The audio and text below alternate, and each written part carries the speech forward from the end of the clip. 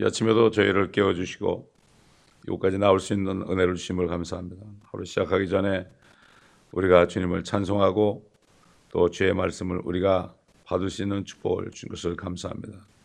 질그릇 같은 우리 안에 보배로운 생명의 말씀을 받는 이 시간이 가장 귀함을 주님 앞에 고백하오니 오늘도 한마디 말씀도 떨어뜨리지 않고 사단에게 뺏기지 않고 옥토에 떨어진 말씀이 되어 30배, 60배, 100배로 열매 맺는 이 시간 되게 하여 주옵소서.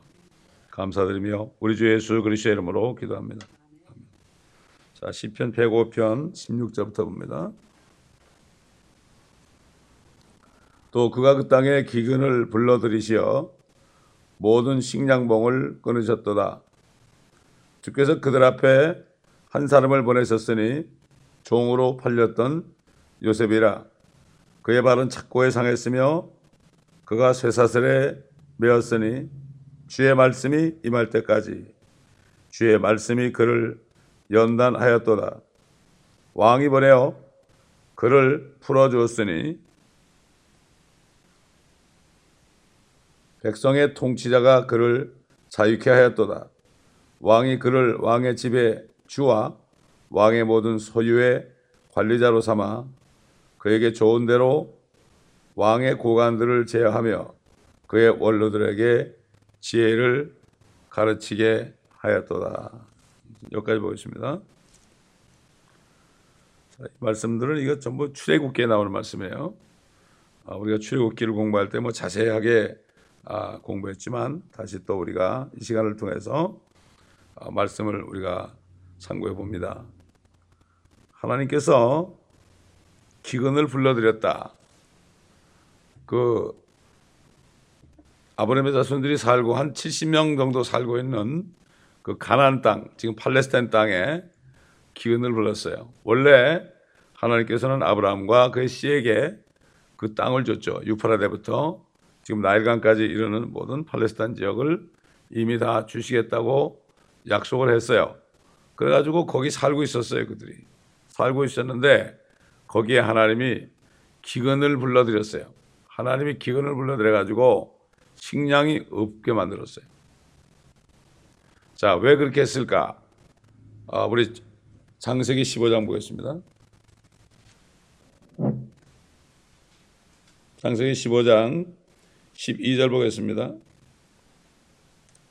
해가 질 때 아브라함이 깊은 잠에 빠졌는데 보라, 큰 흑암의 공포가 그에게 내리더라. 주께서 아브라함에게 말씀하시기를 너는 분명히 알지니 네 씨가 자기 땅이 아닌 곳에서 타국인이 되어 그들을 섬길 것이요 그들이 400년 동안 네 자손을 괴롭게 하겠고 그들이 섬길 그 민족을 내가 또한 심판하리니 그 후에 그들이 큰 재물을 가지고 나오리라. 자, 하나님께서 이렇게 아브라함에게 앞으로 400년 동안 타국인이 그들을 종으로 삼을 것이다. 이렇게 미리 말씀했죠. 여기 보면 아브라함이 아닙니다. 아브람입니다. 아브람. 하나님께서는 나중에 가가지고 이제 아들을 낳게 될 때 그럴 때 네 이름을 더 이상 아브람 그러지 말고 아브라함이라 그래라. 왜냐하면은 아브라함이 부모 본토 친척 아비 집을 떠날 때가 75세였습니다. 75세였고 분명히 네 안에서 모든 민족이 복을 받는다고 그랬습니다. 그 복에 관해서는 갈라디아 3장에 보면은 그 아브라함의 씨인 예수 그리스도를 통해서 성령의 약속이라고 그랬죠. 예수를 믿기만 하면은 성령을 받고 하나님의 자녀가 되면 영원한 생명을 받는다는 그러한 약속을 주셨죠. 그런데 그리고 나서 25년이 지난 다음에 끝까지 아브라함이 그 하나님의 말씀을 끝까지 믿고 고통 가운데 있었죠. 그러다 결국은 아들을 낳았습니다. 우리 로마서 4장 보겠습니다. 히브리서 봐야겠네. 히브리서 로마서에도 나오지만은 히브리서 보는 게 낫겠어요. 히브리서 11장 8절 보게 되면 믿음으로 아브라함은 장차 유업으로 받을 땅으로 떠나가라는 부름을 받았을 때 순종하여 어디로 가야 하는지도 모르면서 떠났으며 믿음으로 그는 타국 땅에 있는 것 같이 약속의 땅에 기거하여 그와 함께 동일한 약속의 상속자들인 이삭과 야곱과 더불어 장막에 살았느니라. 참 아브라함이 이런 사람이죠. 그 다음에 다시 로마서 4장에 들어와서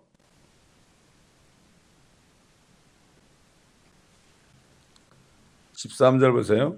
4장 13절. 아브라함이 세상의 상속자가 되리라고 하신 약속은 아브라함이나 그의 씨에게 율법을 통하여 하신 것이 아니요 믿음의 의를 통하여 하신 것이니라. 자, 아브라함은요 세상의 상속자예요. 아브라함의 자손들은 세상의 상속자라고요. 분명히 뭐라고 여기 얘기하는가 하면 The heir of the world was not to Abraham or to his seed through the law, through the righteousness of faith. Heir of the world라고 그랬어요. 이 지구를 상속받는 거예요. 이스라엘 백성들은 이 지구를 상속받는 사람들이에요. 이 사람들은. 그게 아브라함이 주신 약속이고 그렇기 때문에 이 팔레스타인 땅, 가나안 땅에 그들이 영원히 거하게 돼 있다. 이런 얘기입니다. 자, 그 다음에 17절 보세요. 기록된 바 내가 너를 많은 민족들의 아비가 되게 하였노라 한가 같으니 그가 믿은 그분 곧 죽은 자들을 살리시며 없는 것들을 있는 것처럼 부르시는 하나님 앞에서니라. 그가 소망이 없는데도 소망 가운데서 믿었으니 네 씨가 그렇게 되리라고 말씀하신 대로 많은 민족들의 아비가 되게 하려 하심이라. 여러분, 우리 한국 사람인데 우리가 예수 그리스도를 믿으니까 갈라디아 3장에 있는 것처럼 믿음으로 난 사람은 아브라함의 자손이라. 모든 민족의 아버지가 됐죠. 모든 민족들이 지금 예수 그리스도를 믿는 사람들 있잖아요. 물론 다는 아니지만 모든 민족 가운데 아브라함의 자손들이 다 나타났죠. 약속이 됐죠. 하나님의 말씀은 이렇게 금방 이루어지는 게 아닙니다. 자, 모든 민족들의 아비가 되게 하느라 같으니 그가 믿은 그분 곧 죽은 자들을 살리시며 없는 것들을 있는 것처럼 부르시는 하나님 앞에 서니라. 그가 소망이 없는데도 소망 가운데서 믿었으니. 아니, 아들이 하나도 없어요. 75세가 돼서 99세가 될 때까지도 아들이 없어요. 그런데 네 아들을 통해서 모든 민족들이 나타날 것이다. 물론 예수 그리스도를 얘기한 거죠. 이삭은 모형이고. 그런데 소망이 없죠. 99세인데 어떻게 아이를 낳아요. 소망이 없는데도 소망 가운데 믿었으니 네 씨가 그렇게 되리라고 말씀하신 대로 많은 민족들의 아비가 되게 하려 하심이라. 자, 그다음 보세요. 19절. 그가 믿음이 약해지지 아니하여. 그렇죠. 되게 사람들은 시간이 갈수록 약해지죠. 세상 사람들이 뭐라 하죠? 용두삼이다. 머리는 용 같은데 나중에 가보니까 뱀꼬리처럼 된다. 쓱 사라져버린다. 구렁이 담나무 가듯이 그냥 쓱 얘기해놓고 그냥 없어버린다. 근데 아브라함은 시간이 가면 갈수록 믿음이 더 약해지지 않고 약 100살이 되고서도 자기 몸이 이제 죽은 것으로 생각하지 않았어요. 하나님의 말씀을 믿었지 자기 몸을 믿지 않았어요. 의사의 말도 믿지 않았어요. 분명히 그때 의사가 있었다면 에이 당신은 아이 못 낳아요 그랬을 거라고. 도저히 안 된다고. 내가 배우는 의학 지식으로는 도저히 안 된다고. 자기 몸도 안 믿었고 의사 말도 안 믿고 어느 사람의 말도 안 믿고 100살이 되고서도 자기 몸이 이제 죽은 것으로 생각지 아니하고 또 사라의 태도 죽은 것으로 생각지 아니하였느니라. 자기보다 10살 어리지만 그래도 똑같이 늙었잖아요. 자기 99세 때 사라는 89세였어요. 근데 사라의 태도 죽지 않은 것을 믿었죠. 그러니까 둘이 아이를 낳죠. 자기만 그럼 어떻게 사라가 아이 저 여자는 안 된다. 그러면 아이 못 낳는 거 아니에요? 아이 낳을 행동도 안 할 거 아닙니까? 그런데 자 20절 보니까 그는 믿음 없음으로 인하여 하나님의 약속을 의심하지 아니하였고 오히려 믿음에 견고해져서 하나님께 영광을 돌리며 보통 사람들은 원망하겠죠. 에이 뭐 하나님 뭐 이래. 오히려 영광을 돌리며 약속하신 그것을 또한 이루실 것이라고 확신하였느니라. 확신까지 했어요. 99세까지 24년이 되도록. 그러므로 그에게는 믿음이 의로 여겨졌느니라. 자, 이제 그에게 의로 여겨졌다고 기록된 것은 아브라함만을 위한 것이 아니요 의롭다가 여김을 받을 우리 때문이기도 하니 곧 예수 우리 주를 죽은 자들로부터 살리신 그분을 믿는 자들이라. 어떻게 사람이 죽었다가 살아나? 어떻게 살아나냐고. 근데 이걸 믿으면 어떻게 돼요? 생명을 받는 거예요. 예수께서는 우리의 범죄함으로 인하여 들어주셨고 우리의 의롭게 하심을 위하여 다시 일으켜지셨느니라. 자, 아까 창세기 15장에 나오는 것처럼 하나님께서 아브라함에게 네 자손들이 타국인의 종이 되어 400년 동안 그들을 섬길 것이라. 그런데 가나안 땅 있는 땅을 줬단 말이에요. 하나님께서는 그 말씀을 이루시려고 지금 시편 105편 16절로 22절의 말씀에 기근을 불러들인 거예요. 그 땅에 기근을 불러들이면 거기에 살 수가 없잖아요. 그런데 기근을 불러들이기 전에 그 사람들이 먹을 것 없으면 굶어 죽으니까 그들을 이집트로 보내야 된단 말이에요. 이게 타국이에요. 이게. 아브라함에게 약속해서 400년 동안 네가 타국인 밑에서 종로로 탈 것이다. 그리고 나올 때는 큰 재물을 가지고 나올 것이다. 이렇게 말씀했기 때문에 그곳에 기근, 비가 오지 않게 한 거죠. 비가 안 오면 뭐 농사 못 지니까 기근을 불려가지고 식량봉을 끊어버렸어요. 아주 식량봉을 끊었다고요. 씨가 말르겠단 말이죠. 아무것도 못 나겠죠, 거기에. 큰일 났잖아요. 그래서 하나님께서 17절에 105편 17절에 주께서 그들 앞에 한 사람을 보내셨으니 종으로 팔렸던 요셉이라. 그러니까 요셉을 종으로 팔리게 하지 않으면 그가 이집트의 두 번째 통치자가 될 수도 없고 그렇게 되면 다 굶어 죽게 돼 있죠. 하나님은 절대로 그렇게 안 합니다. 한 사람을 통해서 순종하는 한 사람을 통해서 역사하는 거예요. 하나님의 뜻을 이루기 위해서 그 엄청난 이집트, 지금 미국보다 더 권세가 있는 그 나라에 한 사람을 두 번째 통치자로 파라오 바로 밑에 만들어서 이스라엘 백성들을 거기서 430년 동안, 왜냐하면 요셉이 살아있을 때 30년 동안은 그들이 참 대우받고 살았죠. 요셉이 죽은 다음에 요셉을 모르는 새로운 파라오가 일어나가지고 그때부터 400년 동안을 종살을 시킨 거예요. 막 피라미드 짓는 거 시킨 거죠. 피라미드 짓는 거. 하루 종일 밤 늦게까지 그냥 노역에. 그러니까 그 이집트의 피라미드가 나오지 않았겠습니까, 여러분? 성경에 다 나온다고요. 피라미드가 나온단 말이죠. 그럼 우리가 뭐 거기 건축물 보면 알지 않습니까? 피라미드나 스핑크스나 이런 것들. 그래가지고 종으로 팔렸던 요셉이라. 그의 발은 착고에 상했으며 그가 쇠사슬함이었다. 주의 말씀이 임할 때까지 주의 말씀이 그를 연단하였도다. 하나님은 요셉을 본 거예요. 요셉은 자기 아버지 야곱에게 참 말 잘 듣는 순종하는 아들이었습니다. 하나님께서 그랬죠. 율법을 주실 때 너희 부모를 주 안에서 공경하라. 이것이 그럼 땅에서 잘되고 장수하리라. 그랬죠? 그리고 사도 바울이 성령 안에서 그 말씀을 하면서 부모에게 순종하는 것이 약속 있는 첫 계명이다. 약속이 있는 첫 계명이다. 요셉은 아버지에게 절대 순종했습니다.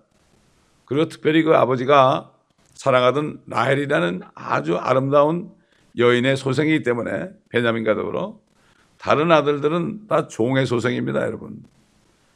종이나 또는 얼굴이 이쁘지 않은 레아의 소생입니다. 특별히 요셉과 베냐민을 사랑했죠. 그렇지만은 요셉은 하여튼 이렇게 순종했어요. 어느 날 요셉이 꿈을 꿨죠. 이렇게 쭉 나오잖아요, 여러분. 창세기에 나오죠. 요셉이 꿈을 꾸니까 곡식단이 12개가 있는데 11개 곡식단이 자기 곡식단에게 절을 했단 말이죠. 그 얘기를 하니까 그러지 않아도 요셉이 그냥 질투의 대상이고 그 종들의 자식들이 말이죠. 요셉을 그렇게 미워했잖아요. 그래서 어떻게 하든지 걔를 좀 죽이고 싶었어요. 더 죽이고 싶죠. 왜? 아버지가 그 아이만 채색 옷을 입혔거든. 자기들은 그냥 그 당시에 목동들이니까요.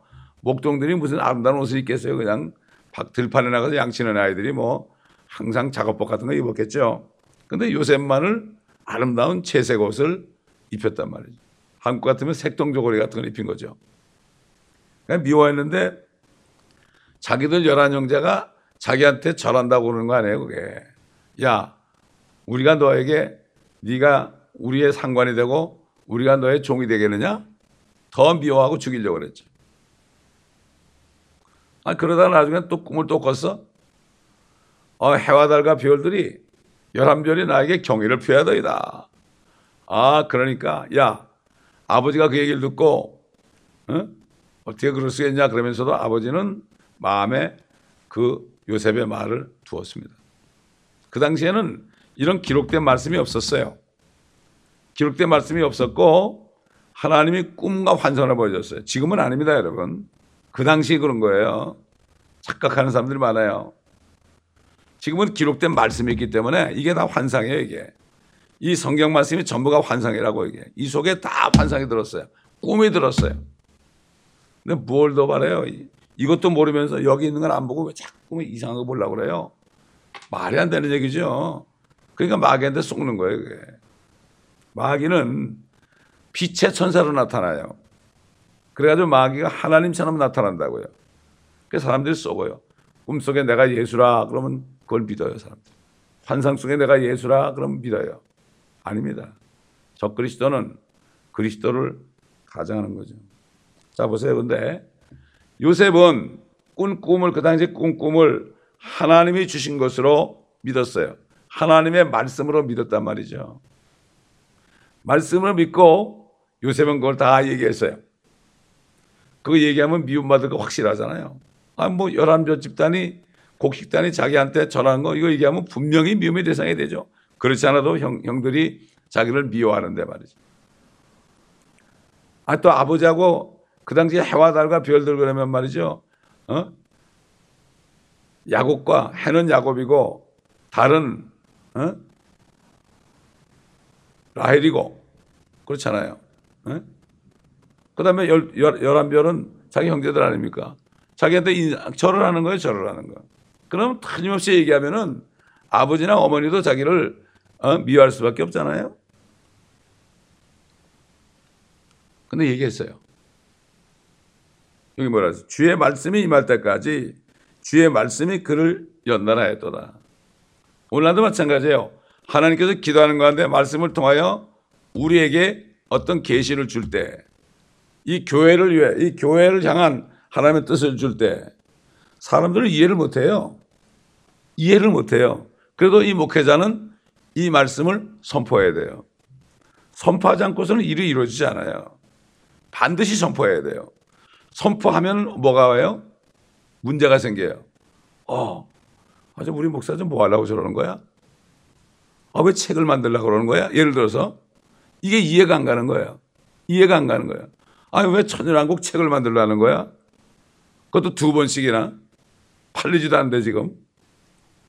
이게 연단이에요. 이게 선포하잖아요. 그러면 그게 연단이 오게 되는 거예요. 엄청난 연단이에요 그게. 그래서 잘못하면은 큰 교회 같은 데는 그렇게 하잖아요. 그럼 한 무리들 막 교회를 나가요. 말도 못해요. 이런 일이 있죠. 그러니까 요셉이 결국은 그 말씀을 선포했기 때문에 그래서 결국은 형들이 그를 팔았죠. 마침 그 요셉에게 야곱이 그랬죠. 너 형들이 어떻게 하고 있는가 좀 가서 봐라. 심부름을 시켰잖아요. 아, 근데 가보니까 없어. 아, 거기 물어보니까 그들이 여기다가 도단으로 갔습니다. 그 도단 쪽까지 갔어. 아, 그러니까 형들이 딱 보더니 야, 잘 됐다. 저 꿈꾸는 자가 오는도다. 그렇죠. 저 꿈꾸는 나쁜 놈이 오는도다. 뭐? 네가 우리의 왕이 될 거야? 너 우리가 죽이면 네가 이거 꿈은 안 이루어진다. 그렇지 않단 말이야. 사단은 하나님의 주신 말씀을 못 이루게 하려고 그렇게 반대되는 일을 통해서 그 사람을 죽이려고 그러죠. 그 사람을 핍박합니다. 그래서 요셉이 결국은 이제 죽임을 당하기 직전 아닙니까? 그런데 그래도 하나님께서는 그 유다를 사용해 가지고 그를 죽이지는 말자. 그 구덩이에 집어넣자. 구덩이에 집어넣으면 굶어 죽을 거 아닙니까? 우리 주님이 유다 지파로 오셨죠. 그 구덩이에 집어넣는데 마침 그 상인들이 아랍의 상인들이 지나갔잖아요. 그러니까 이게 팔아버리자. 왜 그랬을까요? 그래야만 이집트로 갈 거 아닙니까? 여기 말씀대로 주께서 그들 앞에 한 사람을 보내셨으니 바로 요셉이라는 사람을 주님이 거기 보낸 거죠. 보내려다 보니까 미움을 받게 하고 죽임당하기 직전에 종으로 팔리게 한 거죠. 이게 하나님이 한 거예요. 하나님이. 그래가지고 가가지고 어떻게 했어요? 가가지고 보디발 집에 팔렸잖아요. 경호원 집에 팔려가지고 거기서 가니까 그 집이 다 축복을 받았죠. 집이 축복받았어요. 그런데 그 보디발의 아내가 요셉이 너무 미남이니까 한번 동침하자고 그런데도 말을 안 들어먹었어요. 그 정절을 지켰단 말이에요. 하나님이 본 겁니다. 하나님께서는 앞으로 이루어질 일을 하시기 위해서 그 사람을 미리 보시고 이 사람은 어떤 일이 있어도 뒤로 물러서지 않을 것이다. 이걸 아는 사람을 아시고 부르죠. 미리 아신 자를 부르시고 부르신 자들을 의롭게 하시고 또 의롭게 하신 자들을 영원롭게 한다는 거죠. 하나님 우리 아세요 벌써. 미리 아신다고. 속 깊은 곳까지 알아요. 우리 중심, 마음 속에 깊이 감춰진 모든 생각들을 하나님이 아시기 때문에 하나님은 어떤 일을 시키기 위해서는 이렇게 보고 있다가 어떤 한 일을 위해서 한 사람을 부르는 거예요. 많은 사람 부르지 않아요. 이걸 알아야 돼요, 성도들이. 그래가지고 결국은 그 여인이 나중에는 강제로 동침하자마자 말을 안 들으니까 그 요셉의 옷을 어떻게 했어요? 옷을 잡으니까 요셉이 옷을 벗어 던지고 나갔잖아요. 그걸 가지고 이 여자가 요셉이 미워가지고 남편에게 그랬잖아. 이 남자가 말이지, 이 종이 말이지, 나에게 성폭행을 하려고 그랬다고. 그러니까 보디발이 그 말을 그대로 믿었고 요셉은 아무 말도 하지 않았어요. 내가 그러지 않았습니다. 그 얘기 안 했어요. 모든 일에 하나님을 인정하라. 내가 억울한 일을 당해도 인정해야 돼요. 하나님이 일으킨 거예요. 하나님이 허락하지 않으면 절대로 안 일어납니다. 참새 2마리가 한 앗사란에 팔린 것을 너희가 알지 못하느냐. 그러나 하나님 아버지께서 허락하지 않으면 한 마리도 땅에 떨어지지 않는다. 모든 일에 하나님을 인정해야 돼요. 요셉은 입을 벌리지 않았어요. 그 젊은 혈기에 말이죠. 따져야 될 거 아니에요. 거짓말하는 거라고 말이지. 따져야 될 거 아닙니까? 가만히 있다 어떻게 감옥으로 들어갔죠. 감옥으로 들어갔어요. 거기서도 요셉은 감옥에 들어가도 감사해서 열심히 일하니까 거기 있는 그 감옥 사람들을 이 다스리는 그러한 일을 맡겼어요. 감옥에 가서 착고에 채웠죠. 착고에 채웠지만은 때로는 착고를 풀고 감옥에서 일하는 거. 요즘 미국도 그래요. 감옥도 들어가면은 모범수들은요, 그 감옥소에 있는 아이들에게 뭐 화장지도 갖다 주고 그 다음에 옷도 갖다 주고 이런 거 한대요. 그렇게 했어요. 근데 어느 날 두 관원이 들어왔잖아요. 파라오의 잔을 바치는 관원과 그 다음에 빵을 받들어주는 관원이 왔잖아요. 그래서 둘 다 꿈을 꿨단 말이죠. 둘 다 꿈을 꿔가지고 하나님께서 요셉에게 해몽을 줘서 잔 바치는 그 신하는 앞으로 좀 며칠 있으면 당신 다시 회복될 겁니다. 그러니까 회복이 됐잖아요. 그러니까 요셉이 뭐라면 당신 나가거든 좀 나를 좀 생각 좀 해달라고 그랬는데 2년이 지나도 깜깜소식이야. 이 사람이 잊어버렸어요. 그래도 그냥 요셉은 기쁘게 일을 한 거예요. 왜? 말씀이 그를 연단해도 그는 끝까지. 각자 사명이 있습니다, 여러분. 목회자만 있는 게 아닙니다. 각자 이 땅에 태어나서 주님이 맡겨주는 일이 있어요. 내가 준비가 돼야 돼요. 그렇기 때문에. 내가 여기 있나이다. 나를 쓰소서. 이런 준비가 되는 사람에게 하나님이 사명을 주셔요. 그렇지 않은 사람들은 그냥 왔다 갔다 하다 끝나는 거예요. 평생을 허비하는 거예요. 헌신하라는 게 바로 그거죠. dedication.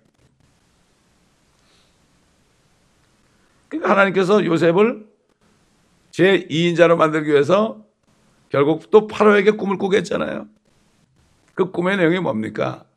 결국 7년 풍년이 오고 7년 흉년이 온다. 꿈을 알 수가 없죠.